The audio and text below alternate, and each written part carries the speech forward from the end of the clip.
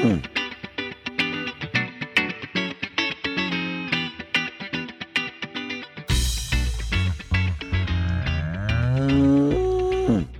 to the Moos Room, everybody. The OG3 is here. No guest. We are coming down off the high of our 100th episode from last week, and we're now trying to push forward, trying to get to 200, and it'll all depend on whether or not we all get sick of each other. There's some tense moments in the 100th episode. Emily was getting pretty ticked off at Brad and I. So, yeah. I mean, that is not exclusive to the 100th episode.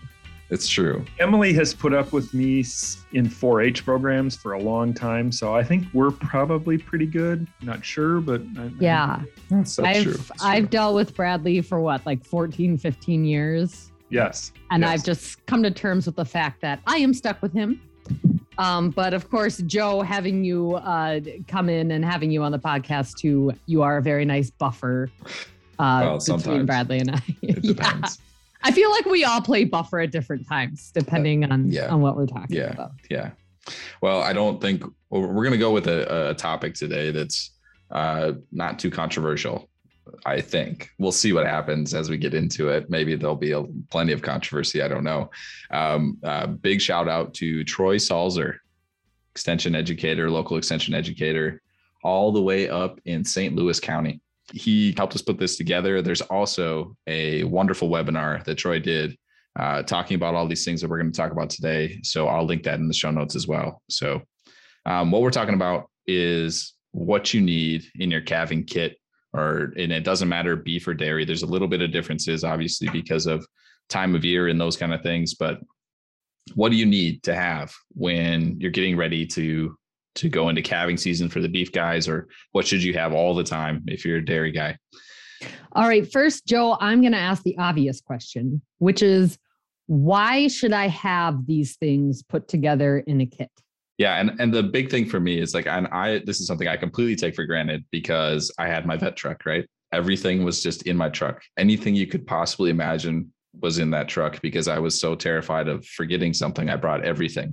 Pretty much the whole clinic was in my vet truck. But most of it is that if you have everything together ahead of time, it really saves you time that could be precious to either the cow or the calf. And it keeps you from getting stressed out, knowing that, okay, I've got everything I need.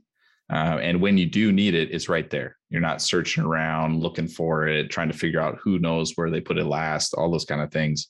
Having everything right there needed together, it's going to save you frustration and time.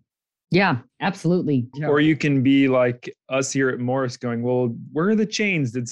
Where'd they put them? And then you're running around looking for them for 25 minutes, and that's valuable time lost. Exactly. That's a very valuable time. And one of the themes from today will be to have extras of everything.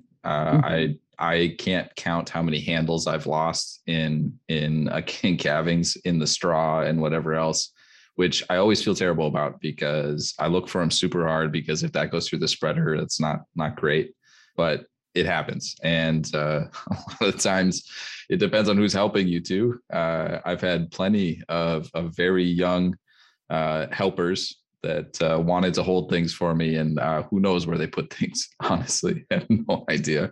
I'm looking forward to the day when my son can do that to me as well. Having extra of everything's going to be good. And I agree that, it saves time, and it's good to do this in advance because, and we'll go through these lists and our suggestions for things, but some of them are things that may need a prescription from your vet, or things that you may need to order that may take a week to get in.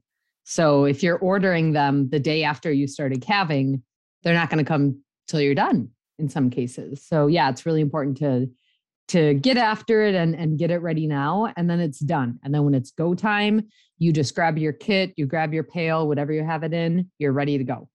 Dr. Joe, what are some things that we should have? Well, I know we've already seen some eye rolling from Bradley and Emily on this, but having your veterinarian's phone number is the number one thing that you should have. And it doesn't necessarily mean that you need to have them come out either. Answering questions on what to do next, or what to feel for, or what are the other options. That's something that a lot of veterinarians are willing to do and should be willing to do. especially with our clients, especially beef clients that don't have a veterinarian that's very close.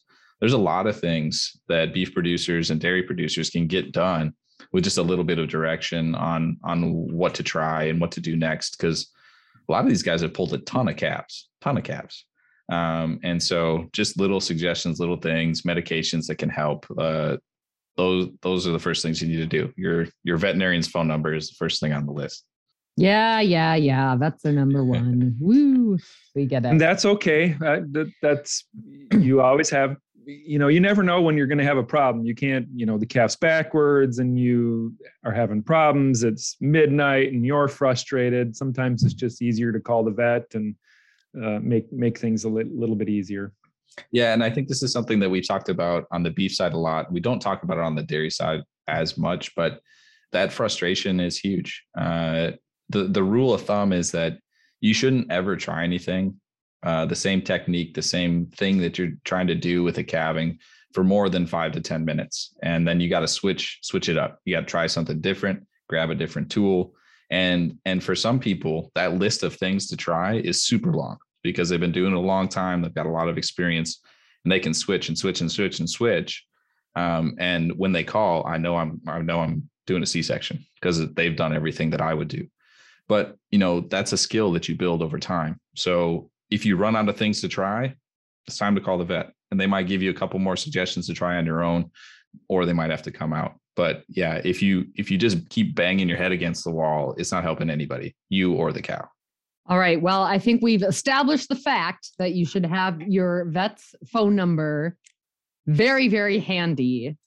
Get it tattooed on your forehead. I don't know. That's fine. Yeah. All right. So what else? Let's maybe talk about what are some of the things, we think when we think calving, we think the cows and the calves, but there are also some things that we need for ourselves. Absolutely. So what would some of those things be?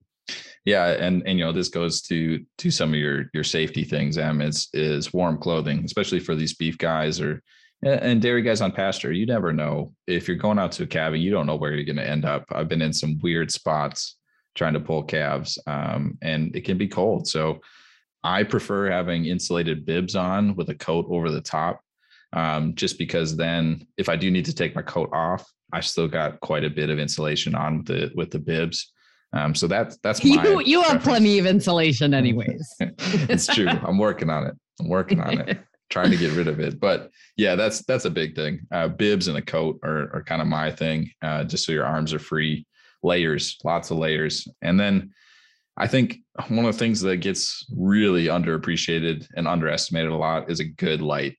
If you don't have a good light, it can be just a nightmare to try to do some of these things, even just to walk out to where you need to be in the pasture or something else. So a really nice headlamp that's reliable with extra batteries in your kit for it.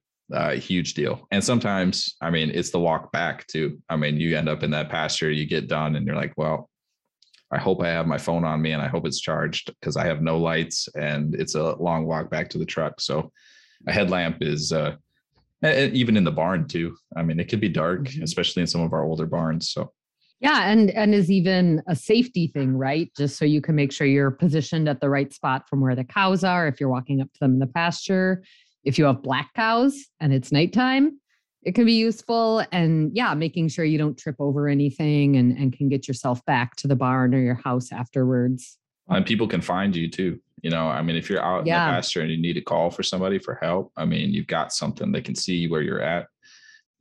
Like you said, there's a lot of things that go with the cows. And I think that's something that I wanted to ask Bradley how he sets up in the calving pen and what they do if there is a problem. What do they do with the cows? Do they get them in a chute? Do they just halter them? What do you guys do up there? Well, we've changed over time, of course, like usual, like many things. There was lots of things that we haltered and you tie them to this board and that board and everything else. And it can be frustrating and takes a lot of time. And, there's just lots of things wrong about it. But we've actually got a chute now that we can handle the animals in. It's probably been the best $1,500 we've ever spent because we do have some calving issues and we can take care of them right away. So we're not hurting the cow, hurting the calf, you name it. And the vet likes it a lot better too.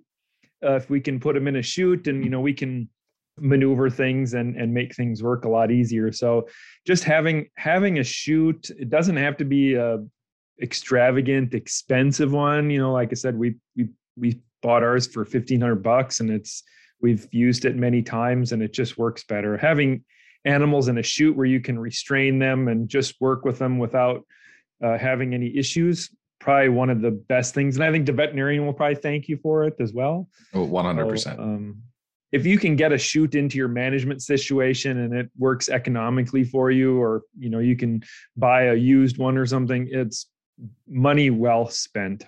And is your chute designed for calving, Bradley, or is it more of like a production style chute? No, it's a calving chute. So we can, good.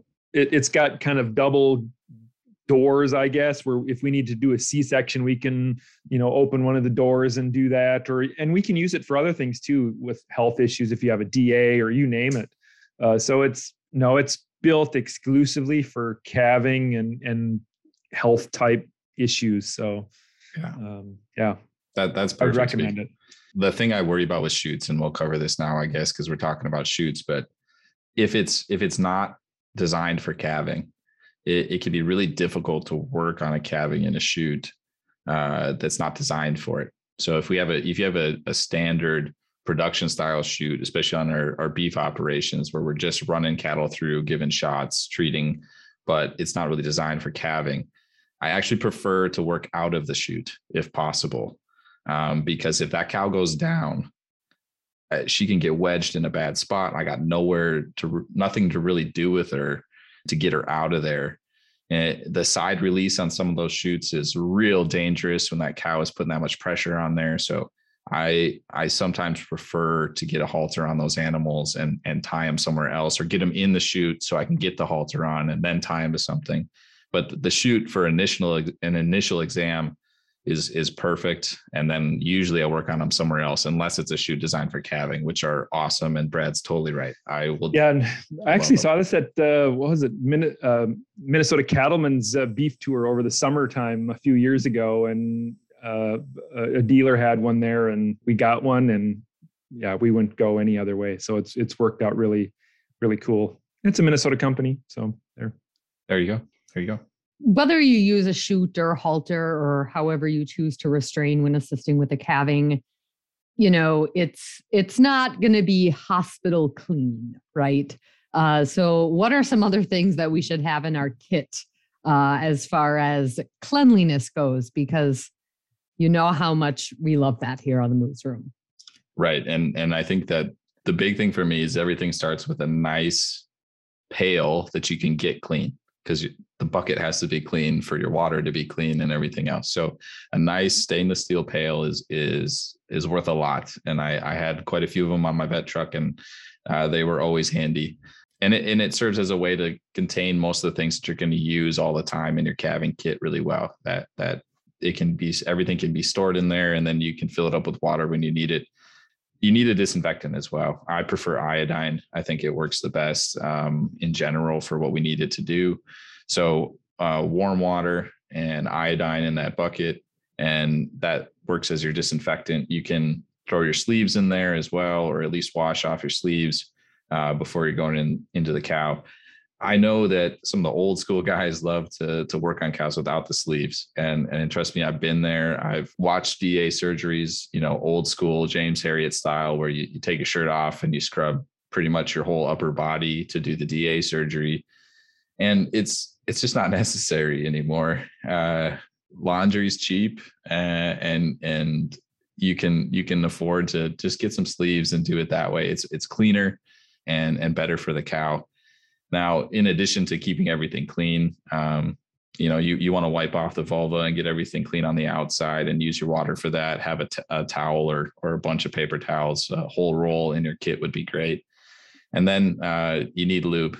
That's probably one of the most important things in your kit, and not just a little bit of it, a lot.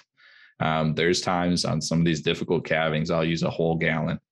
And that's not a joke, not an over exaggeration at all. We use a lot to make sure that cow stays safe and that calf is as viable as possible. So lube is huge, and there's all sorts of different kinds. It really, honestly, doesn't matter too much. I have no preference. I think there's some branding and some niche marketing things where people color things with dye to make them appear like they're a disinfectant as well, and they're not. Just read the label. You just need lube, and you need a lot of it.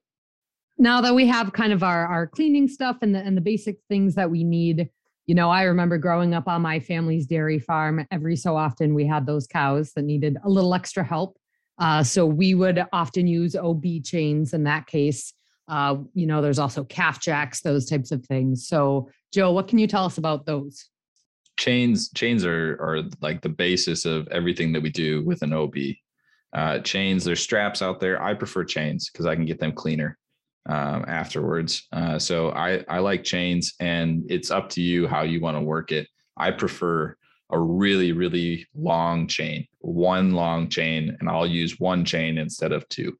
That's just my personal preference. So one really, really long chain that you can get on both feet, or two shorter chains. It just depends on personal preference. Have extras. You're going to lose them. It's inevitable. And usually, I'll find them a month later because the farmer hung them up for me and I forgot them somewhere. But it just goes in my collection, and I'll need them again because I'm going to lose chains again. Handles are up to you. Handles make things easier to pull manually. And when you're by yourself, and I'm not a very big guy, so I can't pull super hard. When you're by yourself, handles are tough, and pulling manually is tough. And that's where we get into a calf jack or a calf puller. Now, the big thing to know with a calf puller or calf jack is that if they're not used correctly, they can be really dangerous. You can put a lot of force on that calf and on that cow to the point where it's equivalent to 3 to 4 200-pound people yanking on that calf. It's a lot of force. If you don't know how to use it, or you haven't really been taught how to use it correctly, that's a great question for your veterinarian, or even just another really experienced farmer who knows what they're doing with these OBs. It's a lever. I think that's the biggest lesson with these calf jacks is it's a lever. You're not just cranking on the winch and over and over and over again. You're getting things tight, and then you're pushing down to take advantage of the fact that it is a lever and some of the anatomy of that cow to get that calf out. So it's people that have done it a lot make it look really easy. But the first time you're using one, it's a complete mystery. And that's how it was for me too. So you just got to find someone who does know how to use it correctly to keep yourself safe and cow safe, and then the calf safe as well. Once we get this calf out, chains, calf jack, whatever it may be, what is the stuff that we need immediately, right? Calf hits the ground. What do we need? Well, usually we're looking at that calf right away just to make sure it's breathing and looking like it's going to be okay. There's some good videos out there on what to do. And there's a lot of myth busting that's been done on what we should do with that calf. And I don't think we need to get into too many of the weeds, but you shouldn't be hanging them over gates. You shouldn't be picking them up and swinging them around. There's going to be fluid that comes out of their nose and mouth. That's just how it is. And what we need to do is expand those lungs. We really need to expand those lungs. And anytime we hang them upside down or we swing them around, taking all the GI contents from the abdomen and pushing them into the diaphragm, it's making it harder for that calf to breathe. That's all leading to the fact that you want a clean piece of straw or your fingers, clean fingers, to jam in that calf's nose and stimulate that calf to take one big, deep breath. That's what we want. We want a big, deep breath. And unless I'm on concrete, and even sometimes if I am on concrete, I don't catch that calf on its way out. I'll try to let it hit the ground, and that's fine. I mean, they're designed to be sturdy and strong, and we all know how tough cows are. But when they hit that ground, that's what we want. We want them to hit that ground and gasp. And that big gasp is what expands those lungs and gets them going. So having something to tickle that nose or grab the inside of that nostril, propping that calf up so that it's on its sternum, on its chest, and so it can expand both sides of its lungs is what we're looking for. Then we get into, dip in navels and everything like that. Iodine is my choice there. And we should be doing that fairly quickly. Obviously, you got to check the cow, get everybody safe, and then you can figure all that stuff out. But when we're talking calf, dealing with the calf. We do all those things, get it breathing. And then if it's cold, you got to get it warm. And then we start talking colostrum, which is different between the dairy and the beef side, but everybody needs some backup plan for colostrum. It doesn't matter, dairy, beef. There's going to be cows that reject calves. There's going to be times when the colostrum from that cow is no good or not present. And we need to have a backup plan, whether that's fresh from another cow, frozen, or some commercial replacer. So those are some of the things you need to think about for that calf right away. I have a question for Bradley. Bradley, when you guys are feeding colostrum to calves, right, are you trying to feed them with a nipple in a bottle or using an esophageal feeder right away? Depends on the calf. If the calf is weak or not, we try to use a nipple in a bottle first, and just to get them, that sucking reflex and everything to, it stimulates a lot of different aspects. But if they're not very aggressive, they don't suck well. If they're weak, if they had a hard calving, we were talking about calf jacks and everything like that, more than likely we'll tube it just to get the colostrum in fast, because that calf has had a traumatic experience already, and you need to do something to make sure that calf is going to make it and do well later on in life. So I shouldn't say we don't tube every calf, but if they've had some problems, things like that, we will. Especially with beef calves, you got to check for suckle anyway and make sure that they're going and all these things. So if for whatever reason mom's not letting them get to it, colostrum we know is the most important thing we can do for that calf. So if you've tried and you've tried and you've tried and it's just not looking like it's going well with mom, and you get to that 4-6 hour mark where that calf definitely hasn't been able to nurse yet, then it's just time to get that colostrum into that calf, knowing that cow might accept that calf eventually, but the colostrum needs to be in a timely manner. So that's really, really important. And like Brad said, if they're stressed, you can't let them get behind any further because they won't catch up. In relation to that, there's all sorts of calf claim products out there for the beef guys. And I think that's something, there's so many products and I don't think we have time to get into all the different ways that you can try to get a calf claimed by a cow. Maybe we'll have Troy on later to talk about all that, because he's super experienced in all the different ways. And that's something that we don't really have time to get into today. I have a question for the veterinarian. Uh-oh. What happens, or what do we do? Sometimes cows have traumatic calving, problems. They get jacked out, you name it. We think about the calf a lot, but what about the cow? What do we do with the cow? And, are things that we can do? Do we try to get it up right away? What do we do with that cow? Well, the first thing when you get a calf on the ground is to go in and check for another calf every time. So I don't care if you've got 4 calves out of that cow, you're going back in to see if there's a 5th one, because there's nothing worse than 2 weeks later realizing that there was a 2nd one in there or another calf in there, and it's just disgusting. Your vet's not going to be super happy. I think every vet has a highly unpleasant story about calves that were left behind in cows and needing to remove them. And they're gross. It's disgusting. You smell for days like that. The only thing I've ever found that works is toothpaste. Like you wash your hands and your arms and your face with the cheapest toothpaste you can find. It's disgusting. It smells terrible. So don't do that. Look for another calf. Then I'm usually checking the cow for, are there any tears, like obvious tears in the uterus, obvious tears in the cervix, because those things will affect, obviously, if the cow's going to live or not, whether or not we go on antibiotics, whether or not we're going to breed back very well. So those are the things I'm checking for right away. After that, we make sure the calf's okay. And then we come back to the cow to reassess. Can she stand? Can she do all these other things? Does she need some additional help in terms of either calcium or oral bolus of calcium or oxytocin to get that uterus to shrink up? Whatever else is there. But yeah, I usually go in right away, check if there's not another calf, check for tears and everything to make sure that I know what's going on.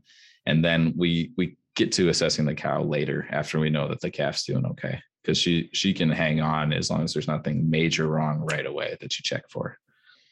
Quick follow-up on cows, I guess a question I have, and that is how long or when should you help the cow with cleanup? I mean, again, I remember growing up on my farm, friends would come and they'd be like, oh, what's hanging out their butts? After they had a calf. And it's like, oh, we just, let them pass that. There can be issues with that as well, retained placentas, that kind of thing. So what do we need to be watching for, or when do we need to intervene on those issues? Yeah, a retained placenta really isn't considered retained unless it's been at least 24 hours. I don't do anything with them, and I let them hang, let them do whatever they're going to do. And even after that 24-hour period, I usually let them hang. We want that weight to be pulling on those things and taking things out of the uterus with it. Anytime we go in to pass the cervix in the uterus and try to mess with things and peel that off the cotyledons and get everything out, or put something in there that's caustic to try to help it along, we run the risk of not breeding back as well. Even in compared to other cows that have retained placentas that we don't mess with. So my feeling is just leave them alone and talk to your veterinarian if we've got a fluke or a weird case that just won't clear up. Usually we're talking systemic antibiotics to help with those retained placentas and metritis, rather than messing with the back end of that cow at all. So now we got the calf out, got the colostrum, cow's okay. And we're just thinking about now the little management things that need to be done, right? So make sure that you have tags and your tagger. Bring a notebook out, make sure you're recording all that. If there were issues with the birth, like you did have to pull or use the calf jack, make sure all that is written down for the cow's history so that for the future. Those are the little things that we can maybe forget about, but having those types of things, anything you'd need for administering any sort of treatment right away, syringes and needles, your castration dander, anything like that. But Joe, speaking of kind of the little things we don't want to forget, I want to ask you specifically as the vet about medications. So what are some common medications that we should have? Maybe not necessarily in our kit that we're taking out into the pasture with us, but that we need to have in our medicine cabinet for calving. There's all sorts of things that you could have, but I think there's a basic list that we really need to think about.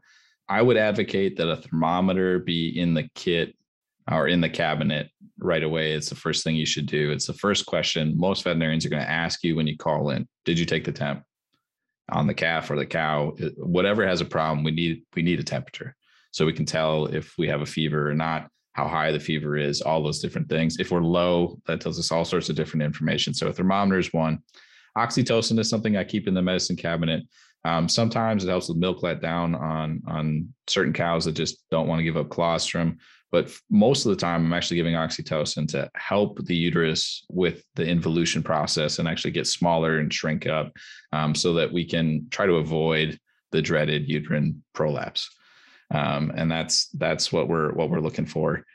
Penicillin is a great thing to have in the cabinet. It treats a lot of things, especially our problems in calves. And it's still a very viable medication to have around. It's also inexpensive, which is wonderful. The big thing is that we don't really give it at the labeled dose anymore. And what we need to remember is that anytime we're not using the dose of 1 mil per 100 pounds, and usually what we're using is a 3 mil per 100 pound dose of penicillin, that becomes a prescription because we're now off label. So that's something you need to work with your vet on. Usually in that medicine cabinet, it also has some kind of long-acting systemic antibiotic. You'll have to talk to your vet about which one and why. If we're talking calves with scour issues, I usually use a macrolide, just because it's really long-acting and it doesn't have as much effect on the gut. So long-acting systemic antibiotic. And then you got to have something for pain. The cow, the calf, they both just went through something very traumatic. So there can be pain associated with that. I don't want to get into what medications you can have there, because we've kind of been talking about both dairy and beef. It could be confusing what's labeled for each one.